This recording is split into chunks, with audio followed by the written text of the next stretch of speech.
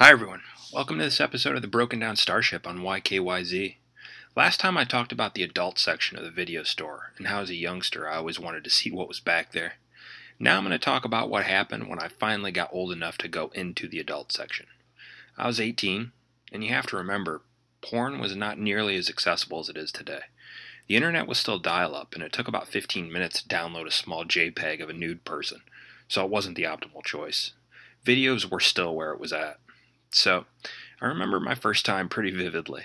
I remember feeling super nervous and embarrassed walking back to the adult section. And I remember reaching out and pushing the curtain to the side and immediately thinking, this is a lot smaller than I thought it would be.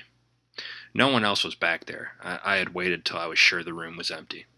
And there were only a couple of shelves of movies, and my heart was racing, so I grabbed the first thing that looked decent.